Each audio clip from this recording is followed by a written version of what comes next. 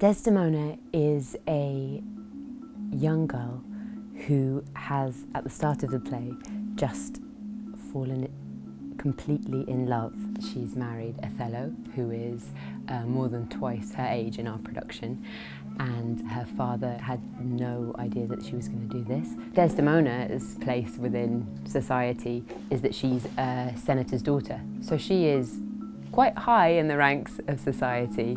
Her sense of duty to her father is incredibly strong, and yet now that she's married, she does feel very strongly that your duty is then with your husband, and you move away from your father into another man's domain. Emilia is sent to look after Desdemona, and we don't get any idea that they've known each other before or that they're friends or anything, and yet they're kind of thrown together as this pair. But what's so lovely about this production is seeing Emilia as a soldier, so she's her own strong force in her own right. Nick and Vicky, who is the designer, they were trying to think of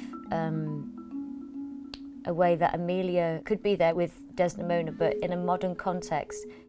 Emilia and Iago's relationship is an abusive relationship that they're in, and the very first time that you meet Emilia in the second act, before she even speaks, there's a massive put down from Iago in front of everybody. When she sees the handkerchief on the floor, she picks the handkerchief up, and the first thing is, this is a thing that her husband has on many occasions said, if you ever get the opportunity, if you ever see it, get it, I want it.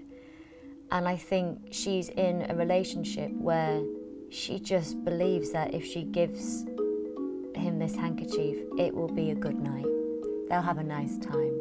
She makes a terrible, terrible mistake. She'd never believe what that would lead to. The scene that she does keep quiet and doesn't jump in to help Desdemona, she's stood to attention, and I just think she's too frightened to. It's so hard to understand why Emilia would just not tell her that she found the handkerchief. And I think there isn't quite that closeness, and Desdemona's from another world. And also Emilia's so wrapped up in wanting to please her husband that it's only when it's too late that she realises that actually she should have said something. Desdemona's kind of doing the same thing by saying it's not lost either. She doesn't want to believe that a handkerchief could bring down her marriage. There's a key scene between Desdemona and Emilia. It's the willow scene. And every time I've seen it, it's usually in a bedroom, and it's a very domestic, quite a motherly scene. And we're playing the scene outside on 2 deck chairs with cans of beer, just in this space. And I think you see these 2 women through that scene, I think, become friends and talk as equals rather than Emilia as someone who kind of works for her. It's so nice that they get to sit and have a beer together and talk about men. And Desdemona finally gets to ask Emilia, "Dost thou in conscience think, tell me, Emilia, there be women do abuse their husbands in such gross kind?"